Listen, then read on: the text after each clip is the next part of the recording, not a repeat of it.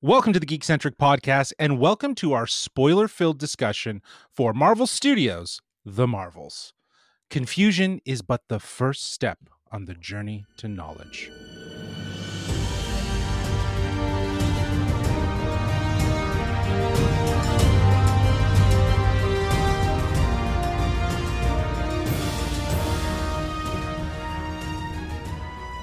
Hello, I'm J-Law, but you can call me Justin. If you're joining us for the first time, well, we are Geekcentric, a podcast covering the world of movies, TV shows, toys, collectibles, gaming, and all things geek-centric. Joining me for today's spoiler-filled discussion, I've assembled my own band of marvelous superheroes. First up, we have the Flurkin, who's a marvel with a pencil. Miss Megan Chambers, how are you? Oh my God, I'm so good because you've compared me to a Flurkin, and they're my favorite. Yes, and they definitely have their time to shine in this movie, let me tell you. Oh, absolutely. But we're not alone. We also have another special guest. She's the mightiest of them all. She drops knowledge on Marvel like it's Thor's hammer. You know her, Alyssa Balistreri. How are you? I am great. I'm going to put that on my resume. Yeah. I drop it like the hammer, baby. Hire me. What do they say? Is it higher, further, faster, baby? Yeah, let me tell you. Like that is 100%.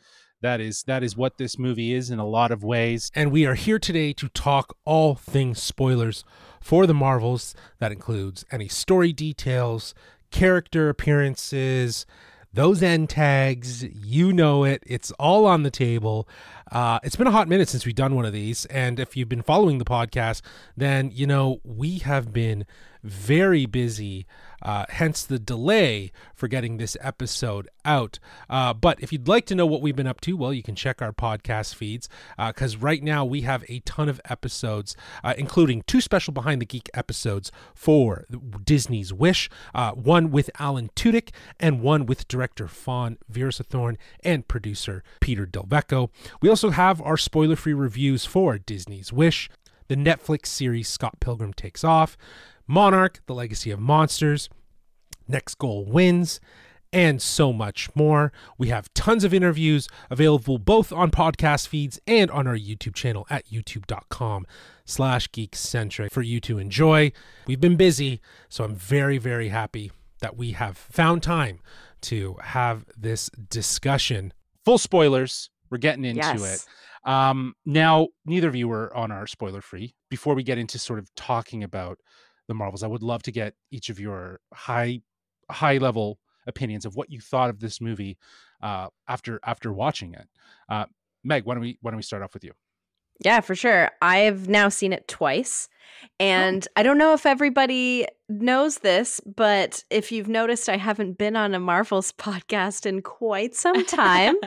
And that is very much due to what I've been calling Marvel burnout. It's a lot of content, a lot of storylines to put together, and I just sort of clocked out when they destroyed my favorite characters' storylines. So I, speaking of Scarlet Witch, by the way, so I'm excited to come back to Marvel. This movie got me excited to come back to Marvel. So, and that's post seeing it. So I went, okay, I'll watch this movie, see how it goes, and was absolutely blown away. It was so much fun.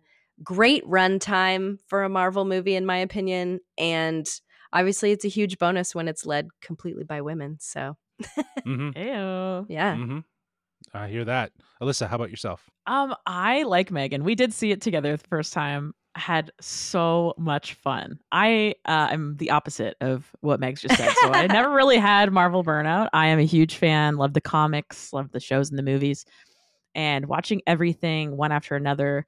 I went into this movie being like, you know what? I just want to have a good time. Like, some of my favorite characters are in this movie. Let's see where this goes. And it did exactly what I wanted. It was a lot of fun. It was kind of like a event to have them all team up together, which is so exciting to see all of them work together. It kind of reminded me of like before the whole MCU, everything connecting together, and just watching a superhero movie to have a good time. The thing that I recall is like Daredevil, like Ben Affleck's Daredevil. albeit is not good, is one of my favorite superhero movies because it's from an era where I was like, really interested in heroes and powers and wanted them myself. And I just watched it because I loved it and I thought it was a lot of fun. And that kind of is where I landed with this movie. It was exciting. Lots of things were unexpected, and it did have the little cherry on top of like, this is great. How can we connect it to the universe at whole? So just put me in a really good place.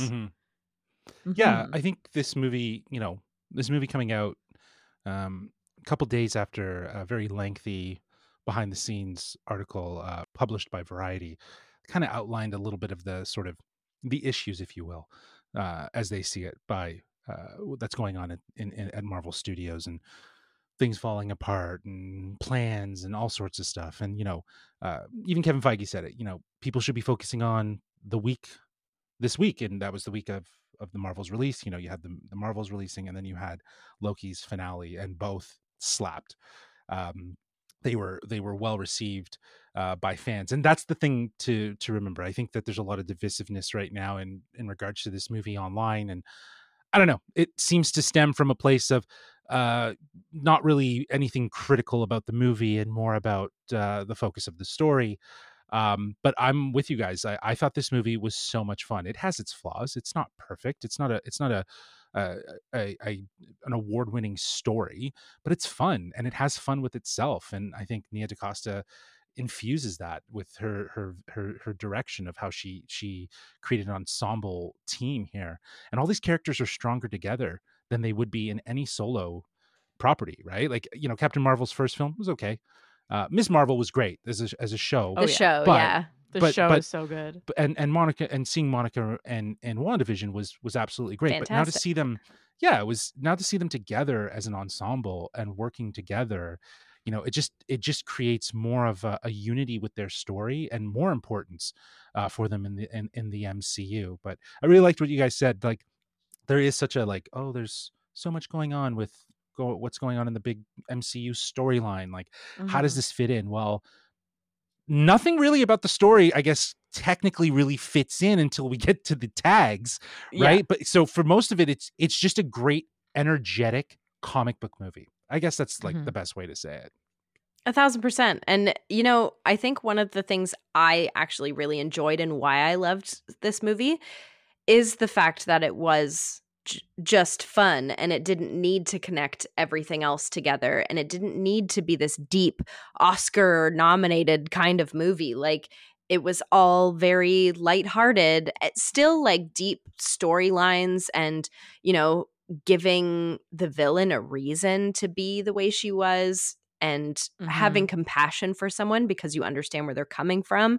But like, the movies that we've gotten from Marvel in the last few years have been so heavy because it's been a lot of goodbyes to the cast that we were following for the last 10 years.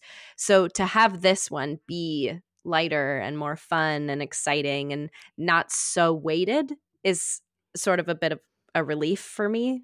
Sure. One of the positives for sure. I think I was reading an article that actually, it might have been actually an interview with Iman Vellani, who just said, Marvel just needs time to cook. And that was one of the pull quotes, and it is in the true. Gen Z way, or like the Gordon Ramsay kind of way? Oh no, just in the Gen Z way, of course. Give me time to cook. You need time to cook, bro. Okay. But I think that's very much the mentality of what's been going on since post Endgame. Is that a lot of these movies and series are very much experimentations. There is a bigger story that they want to tell about, obviously, the multiverse and Secret Wars, and each story kind of like implies that or is involved in it in a direct and indirect way. But we're already seeing sort of a refinement of what's coming. There's been shiftings in the time in the scheduling, mostly because of the actor strike, but also because of, I think, things needing to be reworked. I think it was earlier reported this week that Captain America: Brave New World is going back for extensive reshoots after apparently fight sequences and whatnot weren't just as on the magnitude of what the studio wanted. So they're adding more, they're giving more time to it.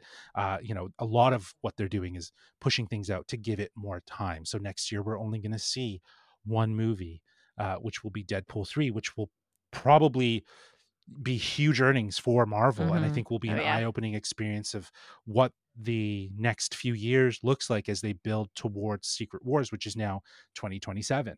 Mhm. So, Oh, there's Jeez. just a lot of time I'm to gonna go be on, but like mid-30s when for that movie sure, for comes sure. out. I'm gonna be Jesus. I'm gonna be over 40 when this thing is gonna happen. So it's Oh, like, oh I might have a man. Jeez. kid when this comes out. Like, Oh my You probably gosh. will. Yeah, my daughter will be 5 when this movie comes out. So that's wild to even Insane. think about as a number. But Yeah. again, there's just so much going on. It was really refreshing, like you guys were saying, to step into this movie and feel like there's just like there's no baggage, right? And there's Yeah. no sense of like doom and gloom, or yeah.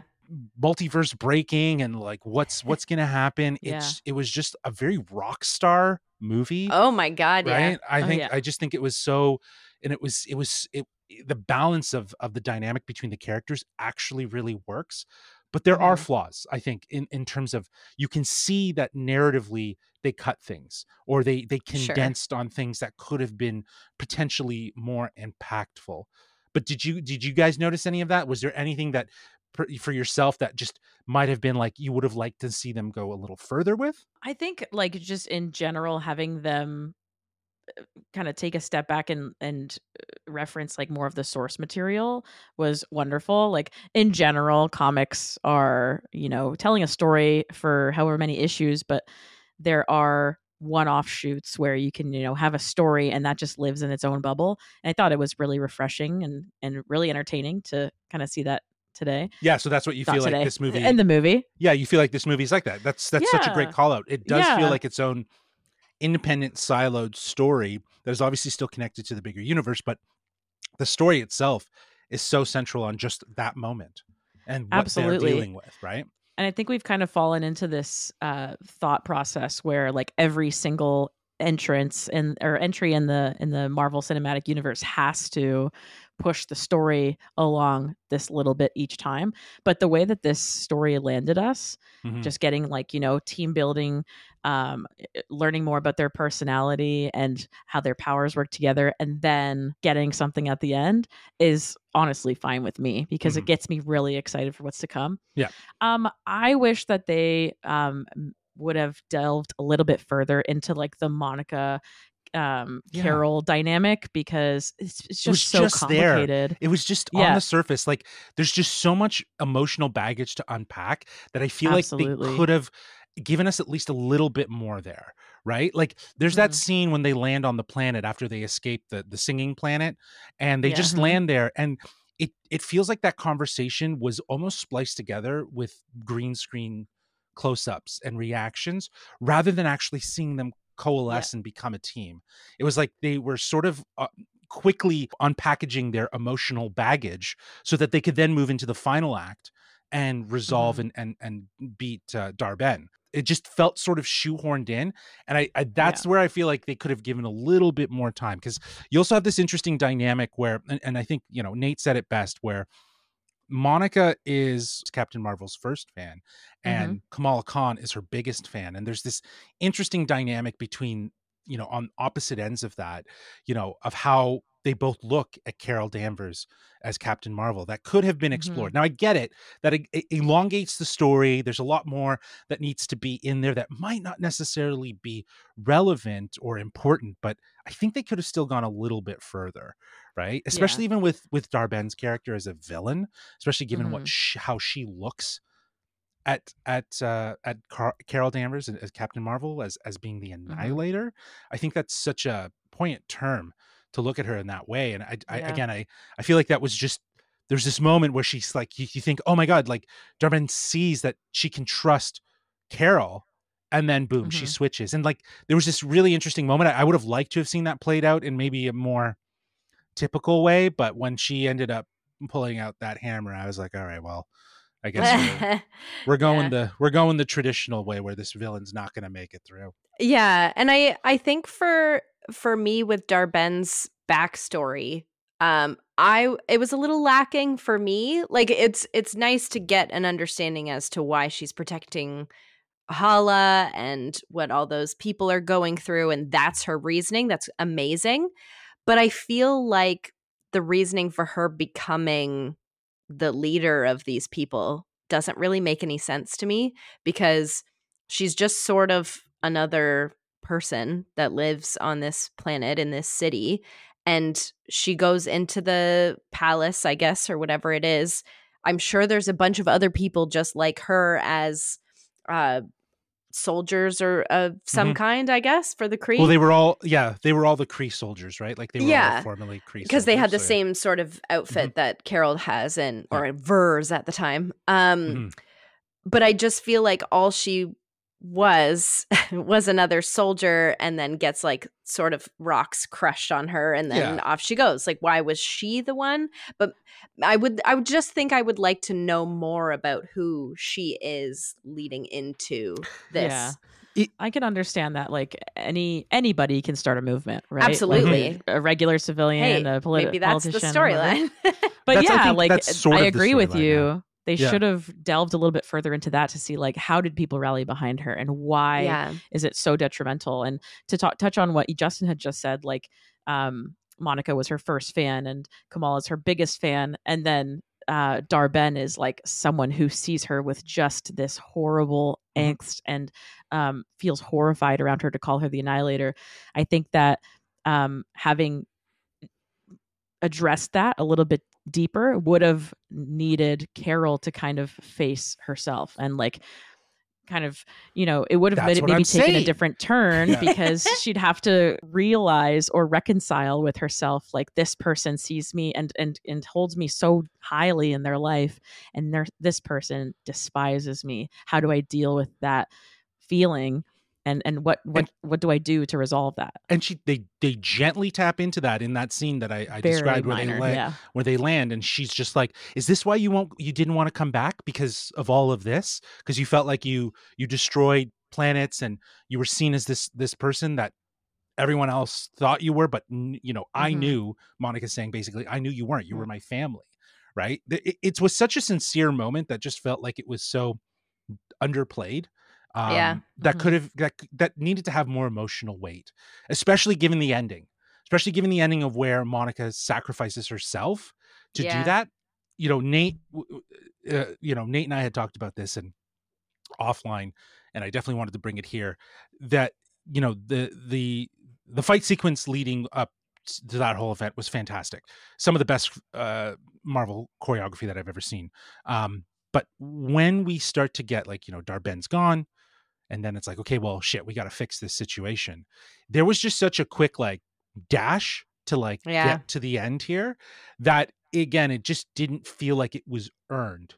Do you know what I mean? So if they had given more emotional weight to the relationship, then we would have felt something a little bit more when Monica sacrifices herself and Carol loses her, right? I think there would have been that. Like, they just repaired this relationship. See, I don't know. Like, I feel like their relationship is still rocky. Like, I don't think that they fully resolved everything. It's just kind of they've talked about it. They've gone through the first stage of dealing with it.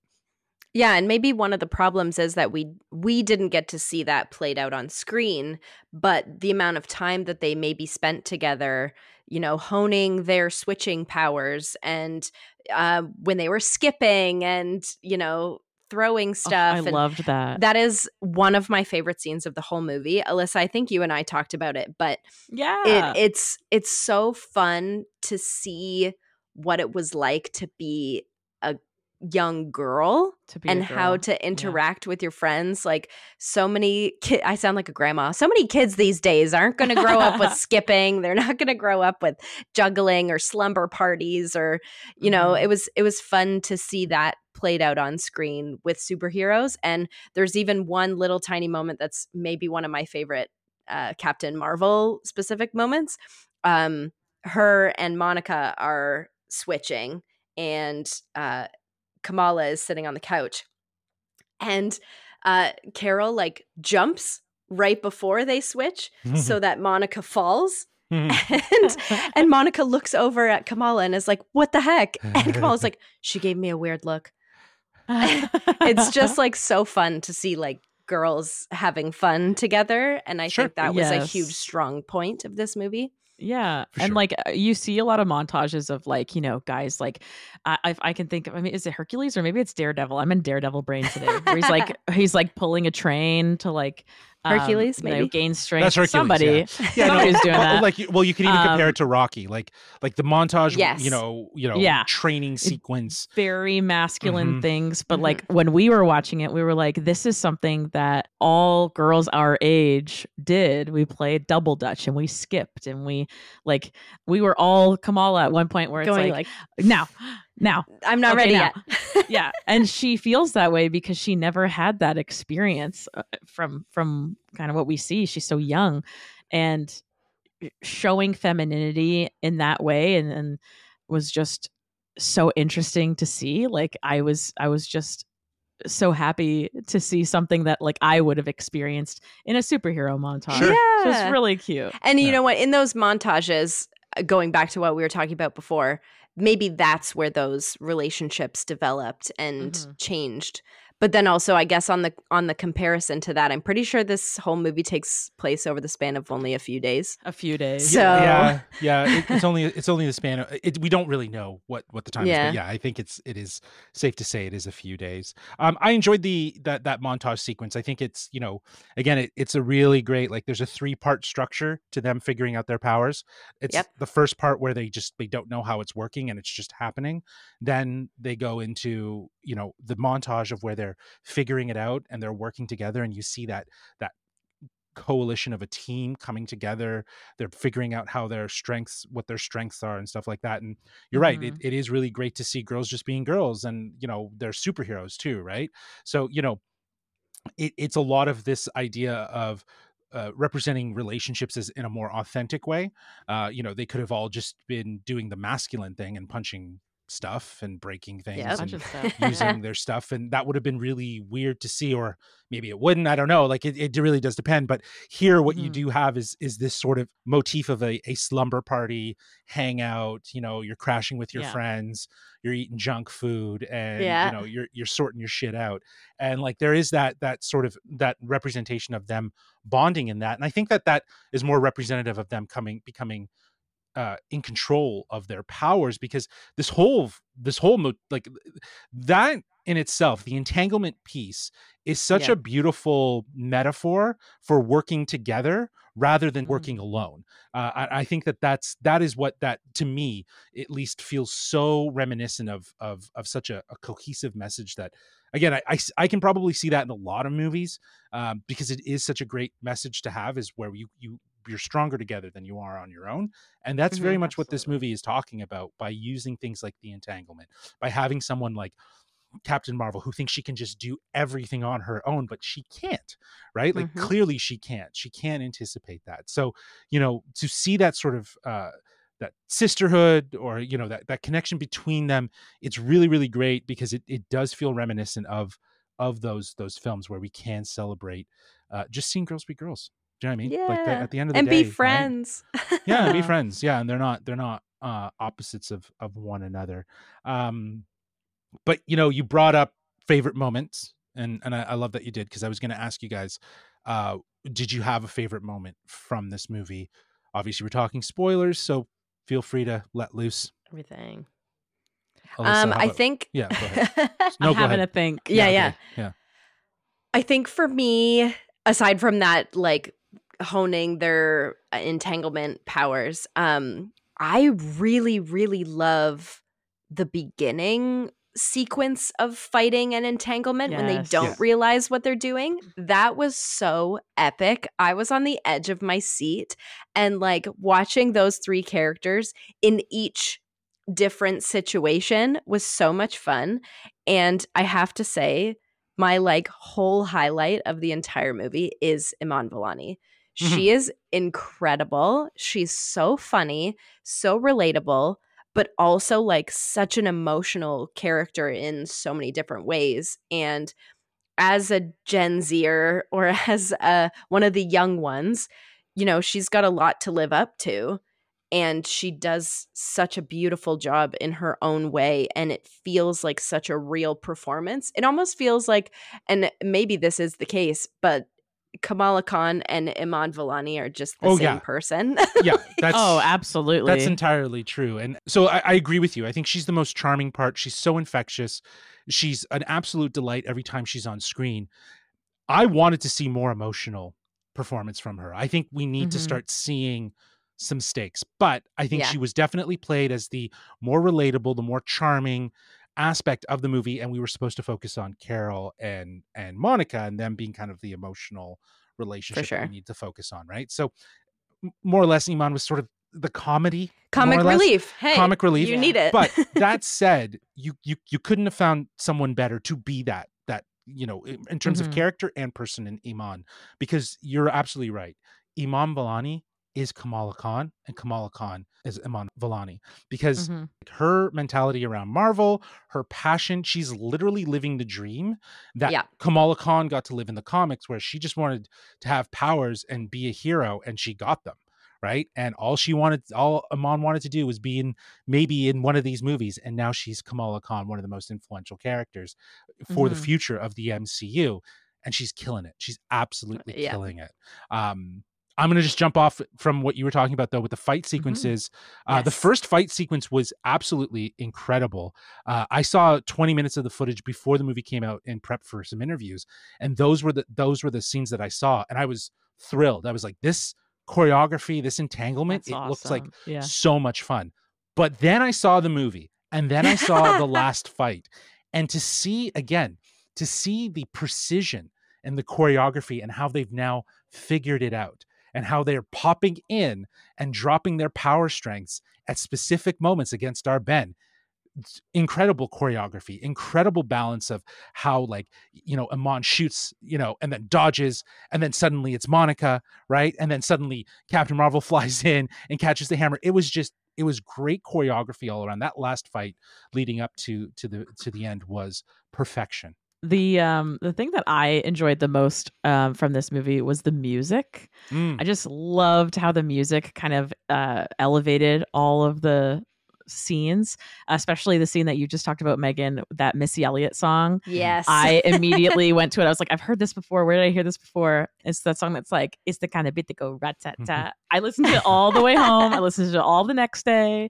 Missy Elliott just improves every movie. But speaking of music, the best use of music, in my personal opinion, was Memory from Cats with the Flurkin, where they're like all running away and really horrified that they're going to be, eaten by the Flurkin and go to the pocket dimension. I thought that was hysterical. The Flurkitons made the entire film just that much better. Well, let's talk about the two funny moments from it that I think are maybe some things that are a little like pain points for a lot of people. Maybe even just both one. These things. Right. So let's talk about the singing planet that we find ourselves on, which was an absolute delight. It felt like something ripped from James Gunn's already interpretation of the galaxy. And to find out after that Nia sought a guidance from James in regards to doing this movie, and I think it shows essentially in that singing planet. I thought it was really obscure. I kind of was like, this is an odd choice. But then as we went through and as you see how outside of this whole situation our three characters are, where they're just like, what the hell's going on? You suddenly have someone to relate to, right? As someone who's like, what the hell is going on? Like, how do I talk to these people? So it was, I think having especially Iman and Monica just kind of be like, dancing in the background, trying to figure it out and being like, what is she doing? Like, I think that was very much the right approach because it gave something for the audience to, chuckle and connect to. And we all have a new Disney princess. Yo, she looked great, right? Of course. She looked great. So good. It was such a cool thing. I mean, I also think it was a really great way to bring in a pretty iconic, if you know who he is, guest star into this movie. This little K-pop. Yeah. Oh my God. I think he's just a Korean actor. I don't know if he's from. Oh, I thought he was band. like a big, huge dude. No, he's a tiny, small dude. No, I mean, he's quite tall. I don't think Brie Larson is super huge, but no, yeah. We were talking about South Korean actor that was featured in this film, Park Soo-joon. He is an actor. What I love about Marvel is that they're international, so they tend to cast internationally so people in other markets can see the actors that they recognize in these big movies, and it's so great, and I just love that when he opens his mouth, he sings with such grace. And then suddenly, like, it's like, oh, we need to talk. And then it's like, oh, he's bilingual. Okay. Like, I loved it. So funny. I thought it was so funny. And it was just, it sped up the whole process. And it was a bit of a gag for the larger audience, which I really appreciated. I loved it. Yeah. I thought it was really fun. I am a fan of musical theater. I, as a queer woman, get a lot of vibes that Carol Danvers is going to be canonically gay in the MCU. So when they said it was like a business agreement that her and Prince Yan were like married because it's a matriarchal society. Yeah, I was like, it's obviously for both benefits because she would be, seen as this like matriarch of the society, and he gets to continue to be prince or king or whatever he is. But it's just her, in that moment, and also the Valkyrie moment. I forgot about that. So I saw from a online, I don't know how believable this is, but it was like a Twitter you have to take all of this with a grain of salt, obviously. Take it with a grain of salt. Thing, but yes, but I did see that there was a scene cut because Disney sometimes could be touch or go about things like this. Valkyrie said something like, we're better as friends. Yeah. Oh, like they've had a hookup, but or they might have, it makes sense, right? Yeah, well, but like, I think like the other thing that was really interesting too is like, as you mentioned, they might have cut a scene that might have been more explicit in implying that something had happened between Valkyrie and Carol. But I don't know if you needed it, because I think the vibes were there. I got the vibe. Yeah, exactly. I got the vibes too. And it's like, especially given the fact that everyone was already talking about like that potentially being a thing and whatnot. I think that would be something. But to your point, how does Disney kind of negotiate that? There's some great things that Disney does where they're consciously aware of the stories that they're telling and actively trying to infuse representation, culture, right? Even from a sense of disabilities and stuff like that. You'll see it in aspects in Wish. But, when it comes to something like this, it's like they're not perfect, and they still that's their next hurdle that they need to get over. Absolutely. And find a way to be more, to have a place in that conversation.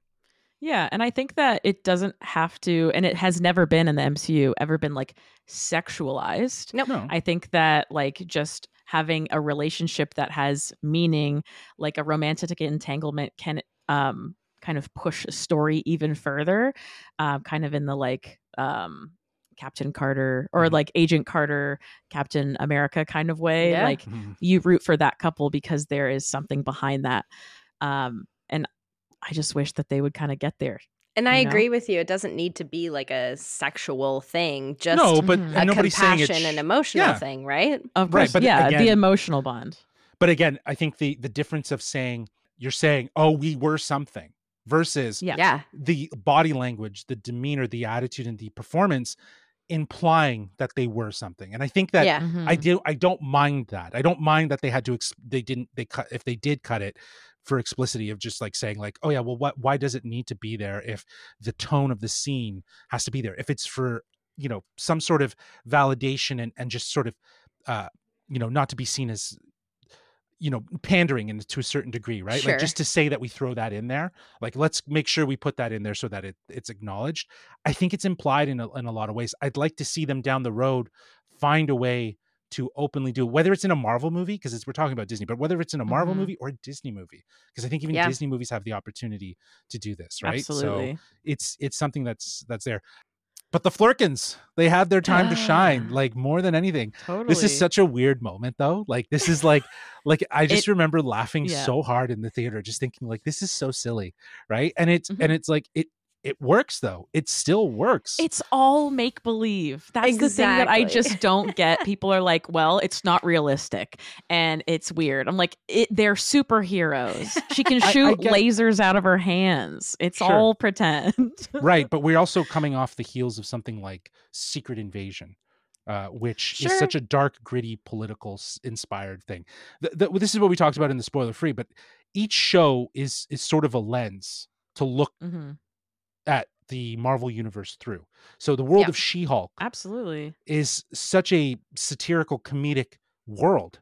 That's why Daredevil in there is satirical and comedic. But when we see Daredevil in his own show, he will probably be seen as the character that we And know more from serious, Netflix and a little bit more dark and gritty, right? And a lot of people were commenting on this as well. Nick Fury, Secret Invasion, dark, grizzled, beaten. You know, he's sort of a broken man. And then here, he's like chilling in space, like nothing happened, right? Like he's super happy-go-lucky. Again, it's the lens in which you see these characters through, and the movie provides that lens, which I think that's where this whole debate about what's Marvel's plan or how does it all fit in, because everything is so tonally different. Like think about Eternals. It's gonna be right? It's gonna be that's comic book, but that's that is what I was just books. gonna say. Yeah, it's like they are comic books. But then again, like we were saying, like, you know, Maggie, as you said, there's a fatigue, right? Yeah. There's all these different properties. There's all these different stories. What do you tack onto? What do you know is important, right? And if there's so much, how do you ensure that there's still a creative path? Because remember, we got to Endgame in 10 years with 20 movies, right? And in the time of the last 2 years, I think we've already surpassed or getting close to, with series and stuff like that, pieces of the content, the amount of content, right?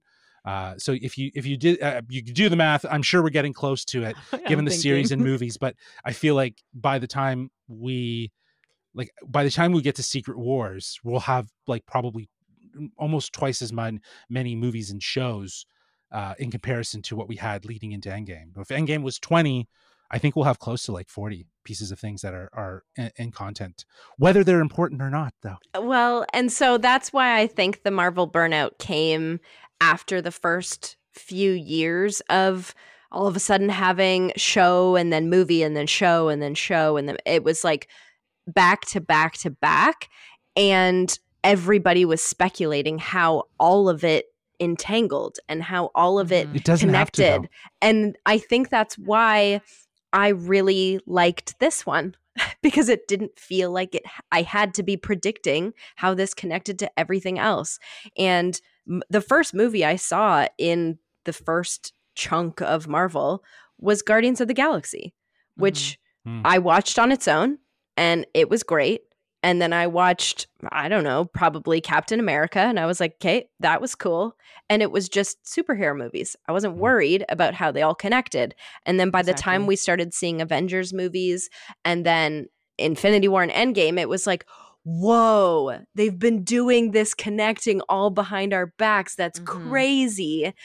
And now we're expecting it. So it's almost like, there's got to be this whole other, they almost have to go back to basics to make it simpler, but then they're Easter egg. I don't know. I don't know. I can understand that, like, also now that they're doing the multiverse saga, they're also pulling in things that didn't really originally have anything to do with the MCU. So you go back and watch the first 3 Spider-Man movies, and then the second 2 Spider-Man movies, the Venom movies, and all those tie-ins. So and now that doesn't stop. You know, it doesn't stop now. So X-Men. Yeah.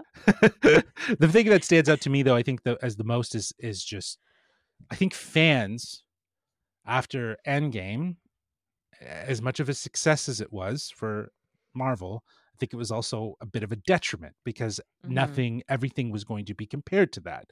That was the bar. So, you know, with the introduction of Disney Plus, it presented great opportunities for them to do things in that space of television, which has been good. Some of them have been good. Some of them have been definitely not great. And there's been a lack of consistency throughout. But for the most part, I think that they've actually done really well.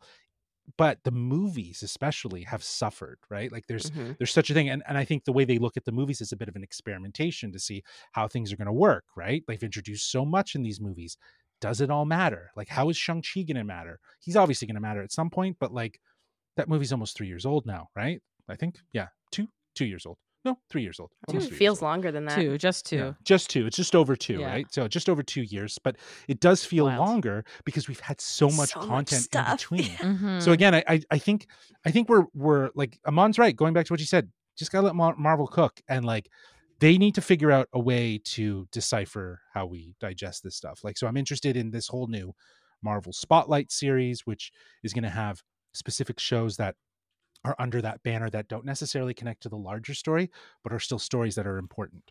So that's Okay. like, that still have a part in the MCU. So I think that that's really interesting, and I think that's the sort of framework that they need, is to kind of give audiences, now that there's so much on the board, what is important. Like, Yeah. really, at the end of the day, Spider-Man No Way Home only seems to really just be the first introduction to the multiverse. That's all it did. It was just a great way. And it also seed plants the idea that when Marvel does it with something like Secret Wars, when they can do it with the X-Men and stuff like that, and maybe do something along those lines, they know it's going to be a success, right? That movie was also like 98% fan service, right? Oh, of course. But most, Right. but like, I loved it. yeah, but then you Same. look at, but then you look at the follow-up to that, which was supposed to be which was Doctor Strange in the Multiverse of Madness, and it fell extremely short of Caravaggio. expectations. Yeah. Yeah, So- we were just super disappointed Oh, by that. God. Yeah. Well, I know it has a lot to do with the way Wanda was handled, but we'll see. We'll see. I don't think she's gone. And even though You know there's what? rumors- Yeah. If I may, I just think it was the way that it was positioned, like multiverse of madness. Yeah. Oh, yeah. And if that High is what they're expectation. going to kind of correct with Deadpool to come up next year, because we do know who's involved in those films. But is that I not think again that would be fan a really service great for way. fan service, right? It is, Yes, right? which I'm Sometimes fine they gotta with. fix their mistakes, you know? Yeah. Like it was just such a mess. Mhm, Because it even was. even Multiverse of Madness was fan service, but in a way that sort of Smallest amount. made The smallest. yeah, but I mean, like, we got Patrick Stewart and John Krasinski and like Mhm. these people that everybody was Peggy fan Carter, casting. Yeah. Yeah, everybody fan casted John Krasinski to the end of the world, and he was there, and then they took him away. So But it was like, you know, that was kind of the beauty of it. Like, they gave it to you and Sure, they took it yeah. away. But at the same time, because they did that, it hinders on this idea that like where Toby and Andrew and Tom in Spider-Man, their story, it mattered to the movie. yeah, Whereas Mhm. when we see the appearance of John Krasinski as Reed Richards and Patrick Stewart as Xavier, 90s cartoon yellow chair. Xavier Yeah, in the yellow chair. chair, you know, and then they just get taken away. Like, there's a beauty to Yeah. that, but there's also a frustration of like, you just gave Absolutely. me something and now you're Yeah. pulling it away. You gave me Black Bolt, you gave me, you know, Maria Rambeau as Captain Marvel. Like, there was a lot of great things there. But again, who knows? We may come back to that world. well, We don't know. Let's get talking about these end credit scenes, because you spent Yeah. 45 minutes talking about everything else.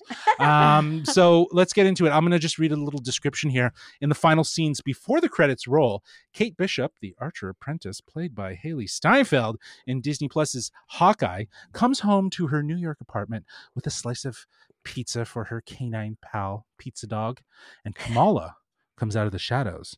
In a very lighthearted twist to the Nick Fury scene at the end of Iron Man, and says, "You've just become part of a much larger universe," which at the moment is just me mostly. I do have feelers out, though. Did you know Ant-Man has a daughter? Kate then asks, "What do you want?" And Kamala answers, "I'm putting a team together, and I want you on it. Please?" Kate smiles, hinting the soft confirmation, if you will, that a Young Mhm. Avengers is around the corner. And I am very excited for this. I think I'm we so all saw the excited. writing on the wall, with all this, you know, little introductions we've gotten for characters throughout. Even given the fact that we're going to be getting a Thunderbolts movie at some point in 2025, we saw that as well. But it's Yep. really nice to have this confirmation. What do you guys think of this scene?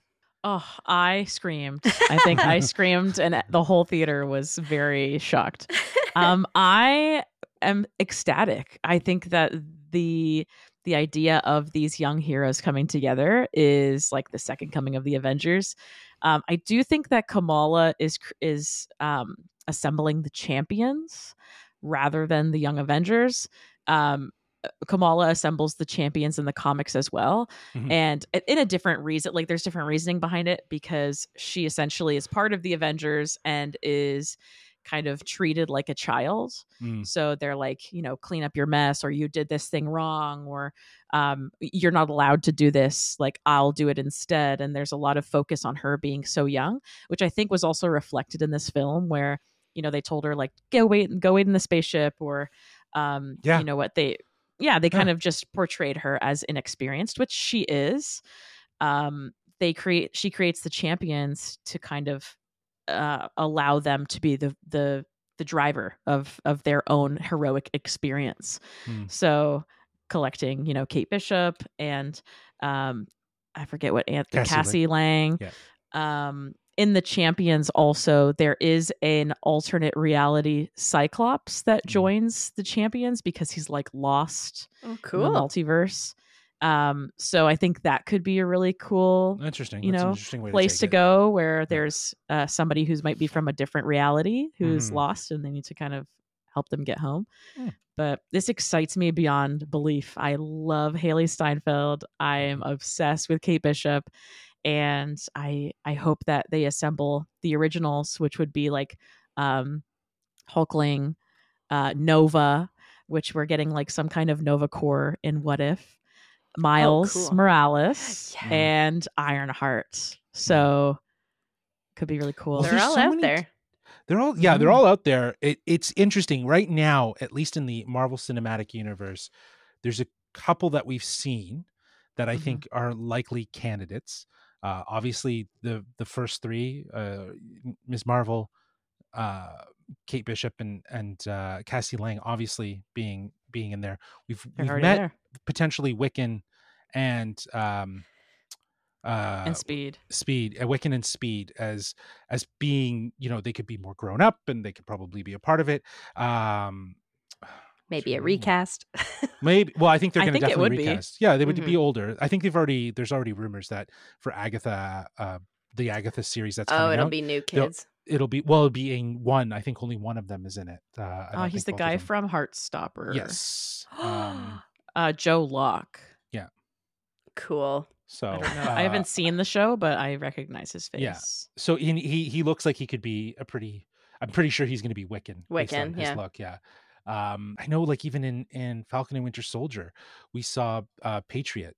Isaiah Bradley's grandson that would inevitably be a part of it. So there's been all of these indications that Young Avengers is on the horizon, and I feel like even the way they've structured this scene where she's kind of doing her own Nick Fury Avengers talk is sort of a real kind of like wink nudge that this is the introduction to the Young Avengers, because I think they're going to have that. And I think that if they can find a way, this is all of course, if they stay the direction of doing the Kang storyline, but if they can get Iron Lad in here and their part, the Young Avengers with Iron Lad are important to defeating Kang in either a Kang Dynasty movie, which I think would be pretty epic if they were the featured Avengers in Kang Dynasty. That was always my running guess, that they would be the Avengers featured there, and that Avengers Kang Dynasty was kind of like a name holder, but it might eventually reveal that it's Young Avengers Kang Dynasty.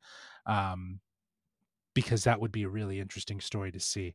But like Hulkling wouldn't, like, people are saying Scar would be the Hulkling of this. I saw that online. I'm like, I would almost rather a Hulkling character than Scar, because we just got this, end of a like tag with like, what? Like, Hulk has his son? Can we spend a little more time and there? That haircut. I don't think I can see that haircut on the screen again. But it's isn't you remember Iron Man 3? Remember Harley from Iron Man 3? Yes. The little kid? Isn't he like in the comics Iron Lad? Or is that Nathaniel Richards? Yeah, it's Nathaniel Richards. That's a Nathaniel Richards. Okay, never mind. Yeah, but you never know with the MCU. They fiddle with things, right, to make it. But Ironheart is another one. We're going to get an Ironheart series. She could be a part of this Young Avengers, right? I think there's something to be said about having Isaiah Bradley's grandson in it. I think that might be a story that we could see open up in Captain America: Brave New World, and see how his grandson gets powers, the super soldier serum in his blood, so that he can actually become one of the Young Avengers. I honestly think that this is probably one of the better tags that they've done in a really long time. Yeah. But you know what? I'll reserve my thoughts on both of these tags after I get through the next one. Meg, did you have any insights on this? What do you think? I think because I'm not super knowledgeable on comics, I don't really know the characters to assume aside from who we've gotten in movies. But like, if we were to do a Young Avengers thing, I think they've introduced enough kids that will be in their teen years by the time they're announcing this group. So, they even at the end of Black Panther, they showed that T'Challa's got a baby boy. So who knows what happens with him? That would be sick. And what would you guys rather see, a movie or a show? I think a show would be really fun.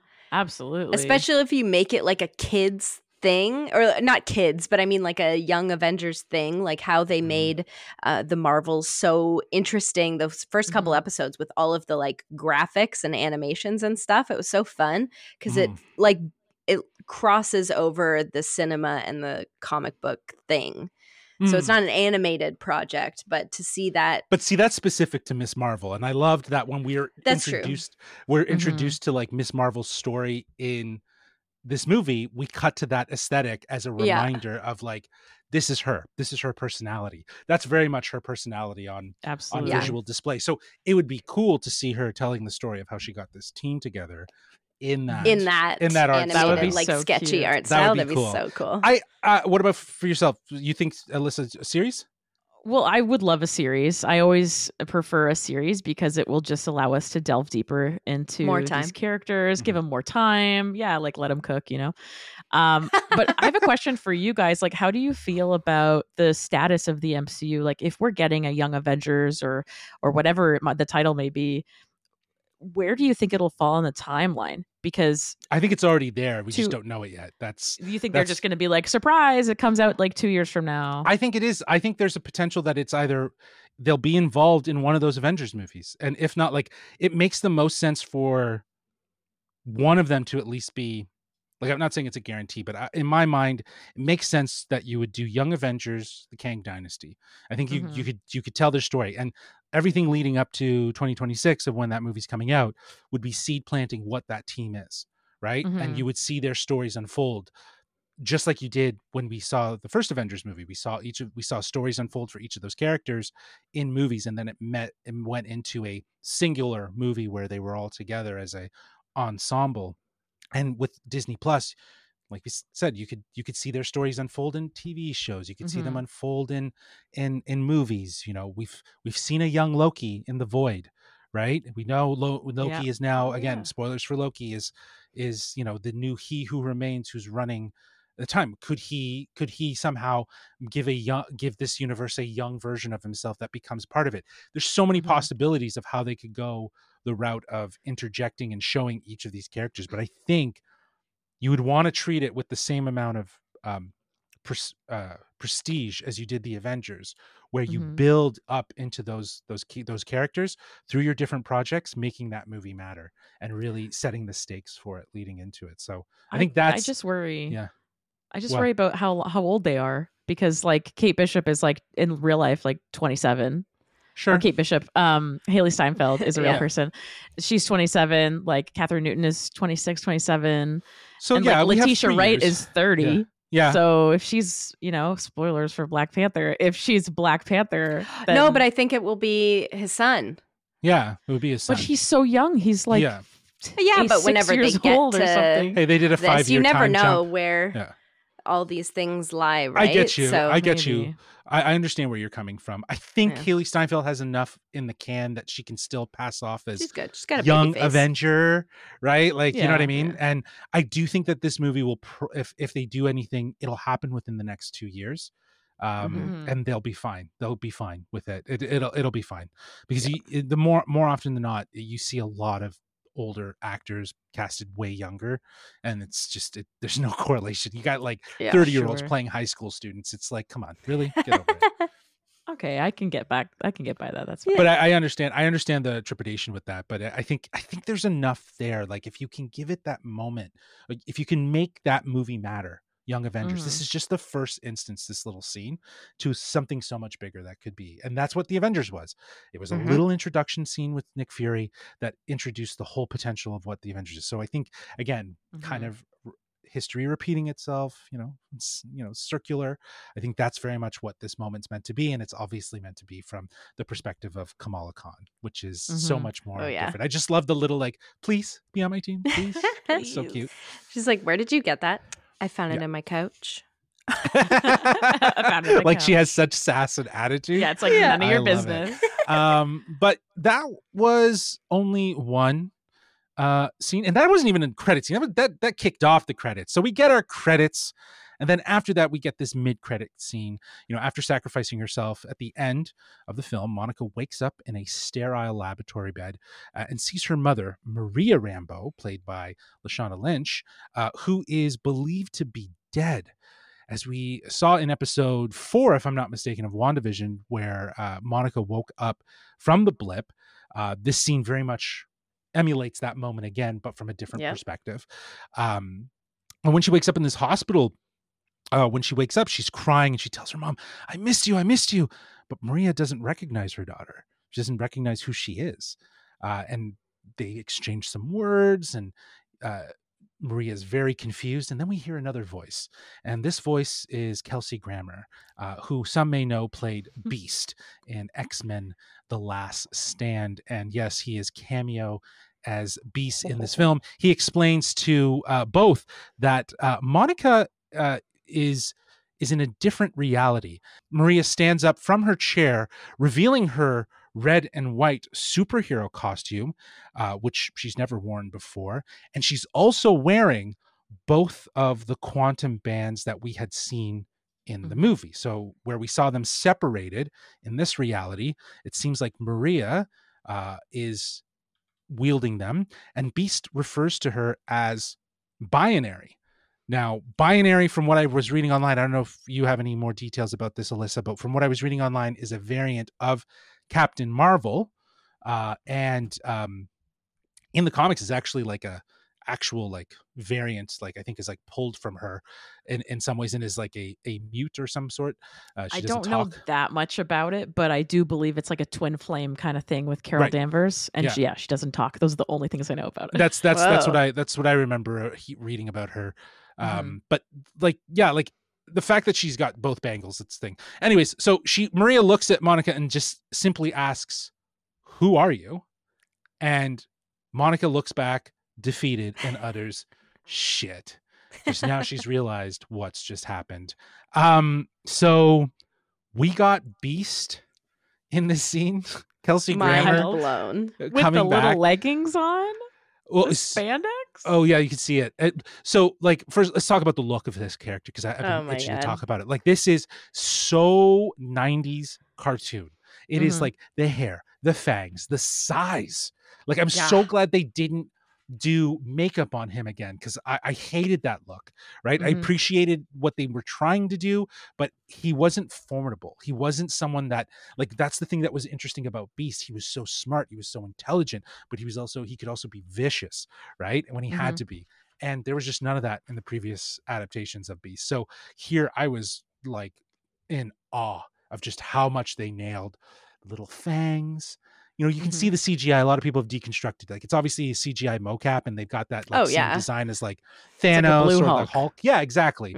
But you would think, though, in the same universe, if there was some sort of like gamma mutation, gamma radiation, it's a bit of a mutation, there might be some sort of correlation there. But it's interesting to see that they kept a similar design. But the hair, did you guys see the hair? Oh, it looks so good. Oh, it was the so whole good. Look, yeah. I loved it.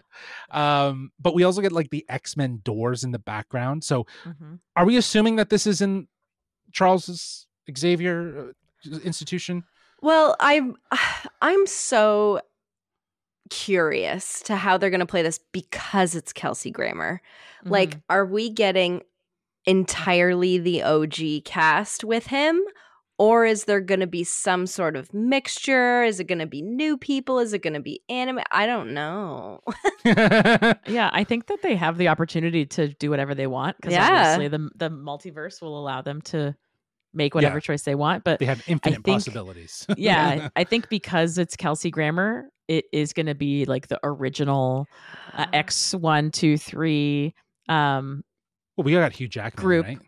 Yes. Yeah, exactly. Yeah. Hugh Jackman's coming up in Deadpool, and because of Days of Future Past, like, they kind of went back in time and resolved, I think, everything that happened in X3.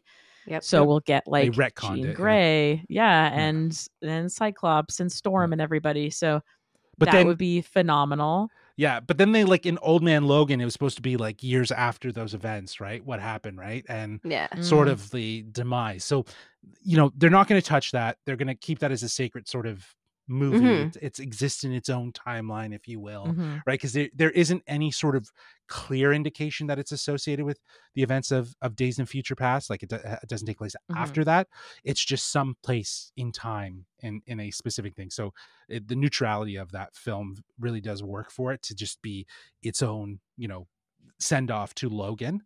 So you're absolutely right. I think that it's crucial for them to, in a lot of ways, what they did with what they pushed for, I guess, with Spider-Man No Way Home is bring back those OG characters Yeah. and give them a bit of a send-off, right? Like say goodbye to that version of those characters. And I know we say goodbye because how are they going to incorporate mutants into the new storyline? I think there's an interesting way to do it that would sort of have merging of multiverses, creating new versions, but I don't know if that's the route they're going to go with the Secret Wars thing. Well, and that's the thing too with it being Kelsey Grammer, and we got Charles in Multiverse of Madness. It could still be Sir Patrick Stewart with him because that was a Maria Rambeau as Captain Marvel. So, this is a totally different universe. Reality. Yeah. Yeah. And we could even, who knows, like if Beast is, this big, huge professor guy, maybe Xavier is younger. I don't know. Like who knows? They could do anything. Do anything. It's just, I just don't understand how the thing, again, like I was saying, I just don't understand how, like, you have to bring back the OGs, but how do you integrate that as saying goodbye to them, but bringing in a new generation of a Charles Xavier, a Beast, a Wolverine for the MCU that's proper, right? That's a new direction for them. I don't know, unless the Secret Wars has an everlasting effect on the universe of 6169999, whatever it is. But whatever, if it has an impact on it, then I guess that's how we get it. But it's interesting though that we see Maria wearing both bangles, right? Like Binary is wielding both. She's basically, I think she can get her back to her reality. Like if we think about it, because the quantum bands created the whole. Could she allowed Kamala to do it, like in her series as well. Yeah, exactly. Right. So I'm wondering if that's sort of how we'll get this merger and we'll start seeing this window start opening. Because I think the biggest thing, and I was saying I wanted to reserve my thoughts and just to see what you guys think, was we've had a lot of end tags since Endgame. So, you know what I mean? Like a lot of different things. And will any of them matter? Do you know what I mean? Is the $1 million question. And when will they matter? You know what I mean? Like we last saw Carol Danvers, if I'm not mistaken, in Shang-Chi's end credit scene where he's welcome to the Avengers. And, we haven't seen Shang-Chi since. Right. And is his rings in some way another gateway? It has to be of something of importance.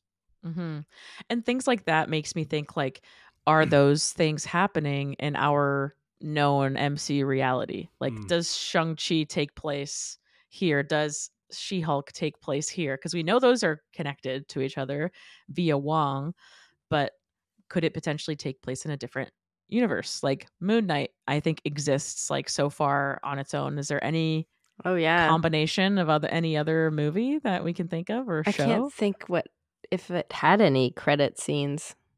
Well, just like the show as a whole, I think it like can exist on its own. Absolutely. No, but again, that goes back to the point of saying, like, maybe if they had established what Spotlight was, Moon Knight would have been a Spotlight storyline. Exactly. Maybe She-Hulk would have been a Spotlight. Do you know what I mean? Like these shows would have sat in a realm where it's like they're still MCU canon and they exist in the bigger picture, but they're not like important to the larger story that's going towards like the big movie event, right? Because people don't know which way to turn when all of this stuff, it's like, how do I watch this? Like, is this important?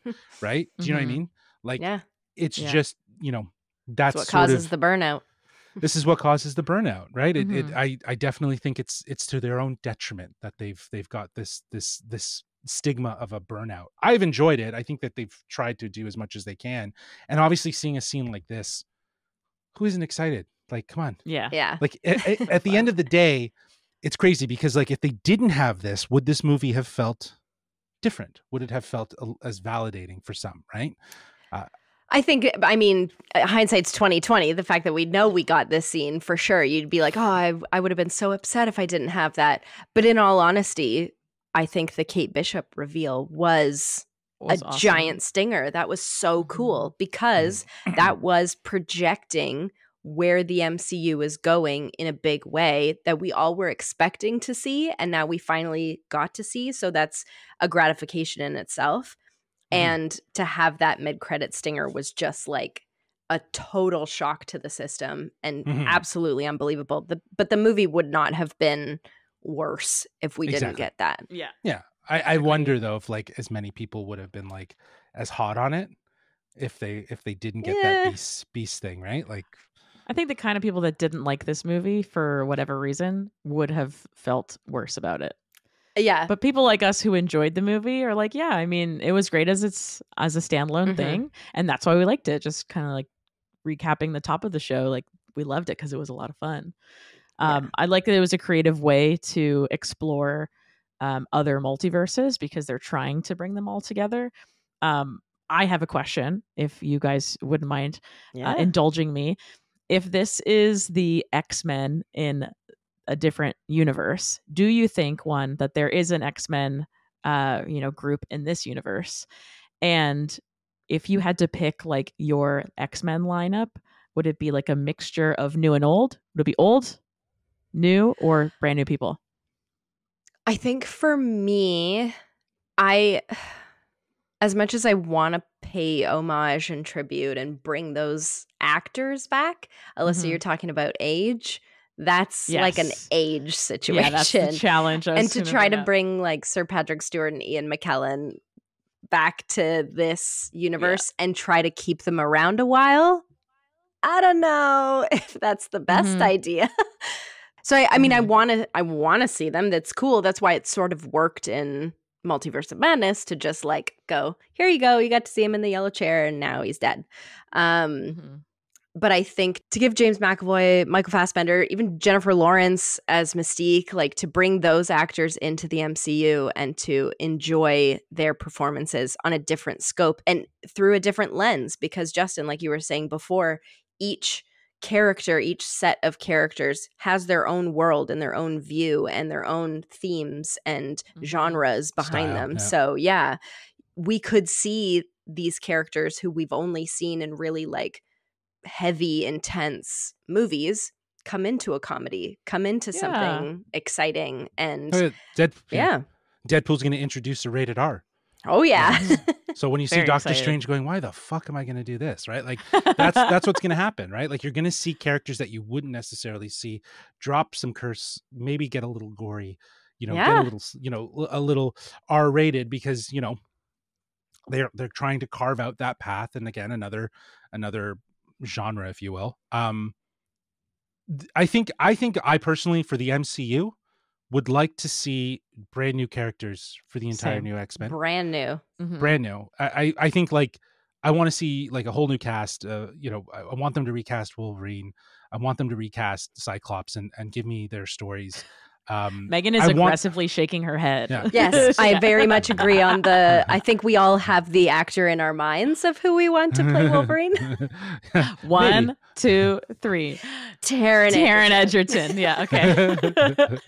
I feel like, again, there's so much, there's already been so much conversation about what that new cast could look like, even with something like Fantastic Four that hopefully we'll get news about that soon. But the reality of casting new, it just cleans the slate. It makes it more relevant for this one. But I think the way they have to do it is that mutants have never mattered in the MCU.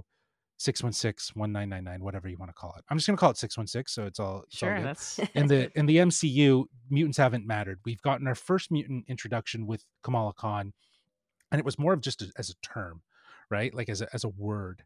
And I think that if mutants do exist, it's in this other reality that we've now witnessed at the end of this scene. And I think what's going to happen is that's where Secret Wars is going to come in. Like, there's a lot of speculation about what's going to happen with Jonathan Majors. Like, we don't need to get into it, but it's all up in the air in terms of the allegations against Jonathan Majors and the trial that's going to be coming up. And, even if he is innocent of these charges, is Marvel going to really want to move forward with that, given the sort of stigma around his image? And innocent until proven guilty is the term, right? So we'll see how it plays out. But I still think even if it plays out in his favor and he's innocent, which is great for him, I don't know if Marvel's going to want to move forward with it. So what could they do? Could they do a multiversal war where it is X-Men versus Avengers? And that's what you really get as your Secret Wars, is this collision of universes. And the sort of idea of the way to save both universes is to merge the universes together. And that's how you get mutants in 616 that aren't the actual ones, but they've transcended into being a part of 616 and their new versions. So now there's this whole other iteration of them that now exist in 616 because of that. I think, that's again, cool. I'm not a writer. I don't know how you would probably do it, but I feel like there's a lot of rumors that could be a better route to go, with the introduction of Fantastic Four and Doctor Doom. How does that play into a Secret War situation as well? Could he replace Kang? I don't know. There's just so much, but I think short answer, really, obviously I gave you a whole lot there.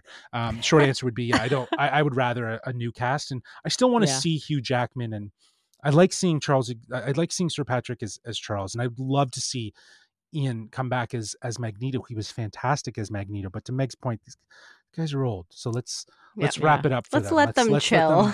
In all honesty, I really think Hugh Jackman is done, but to play in the sandbox of the MCU is something that he could not deny, right? Like, it's something that he really wanted to do. He always wanted for his character because he saw what they were doing. And, Ryan Reynolds, it's his arch nemesis. Exactly. Like, there's just pure magic that's going to happen there. And I don't know, I'm very skeptical about that movie, but we'll see. We'll see how it plays out. So, you know what I've found is if you just have zero expectation going in, your results will be better in the end. Absolutely. Well, that's true. With this one, I definitely had lower expectations based on what everyone was saying. Yeah. And I came out like on a high, being like, damn, this is good. Yeah. Even after I saw the 20 minutes footage, I'm like, that wasn't that bad. It was actually pretty good. Yeah. And when I walked out of the actual movie, I was like, yeah, that was great. Yeah. So I definitely agree with you. If you have lower expectations, go into it. You'll be fine. Exactly. Well, that is it for our spoiler-filled discussion for Marvel Studios' The Marvels. Megan, Alyssa, thank you so much for joining and again sharing your thoughts on the movie and geeking out with me in regards to all of this stuff. I'm so happy to. Thanks for having me. Yeah, you guys were great to just share some more insight about the movie, and I love getting the perspective of what's next, because God knows we're excited for what's next. I finally am again. Yes, there you go. Megan. If you enjoyed this episode, feel free to subscribe to us wherever you listen to podcasts. And if you don't mind, we would love it if you would give us a review. 5-star would be great. It would be actually marvelous if you would give us a 5-star review. And you know what? If you want to write into the show, let us know your thoughts on the Marvels, what your theories are about what's next for the MCU, or hey, if you just want to tell us how good we are or how not good we are, well, you can reach us at wearegeekcentric@gmail.com. That's wearegeekcentric@gmail.com. Or you can reach out to us on X, formerly Twitter, at GeekcentricYT, or on Instagram at wearegeekcentric.